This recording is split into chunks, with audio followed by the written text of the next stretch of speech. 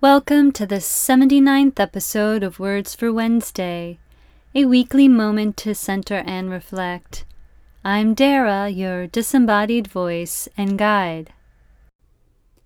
Oh, forgiveness, the timeless struggle we have both with others and ourselves.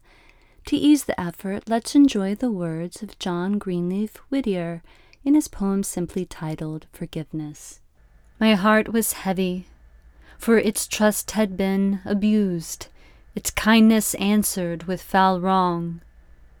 So, turning gloomily from my fellow men, one summer Sabbath day I strolled among the green mounds of the village burial place, where, pondering how all human love and hate find one sad level, and how, soon or late, wronged and wrongdoer, each with meekened face and cold hands folded over a still heart, pass the green threshold of our common grave, whither all footsteps tend, whence none depart, awed for myself and pitying my race.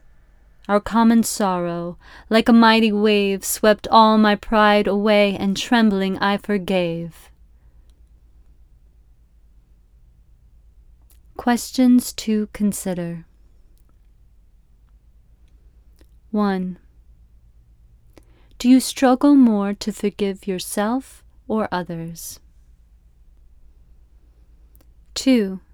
Does forgiveness feel like a strength or a weakness? 3. Do you currently have any forgiveness tasks yet unaddressed? 4. Do you currently seek to be forgiven? I'll leave you with a quote from Oscar Wilde. Always forgive your enemies. Nothing annoys them so much. I hope these words could be heard in the place you are at the moment. If not, listen again later or simply wait for the next episode of Words for Wednesday.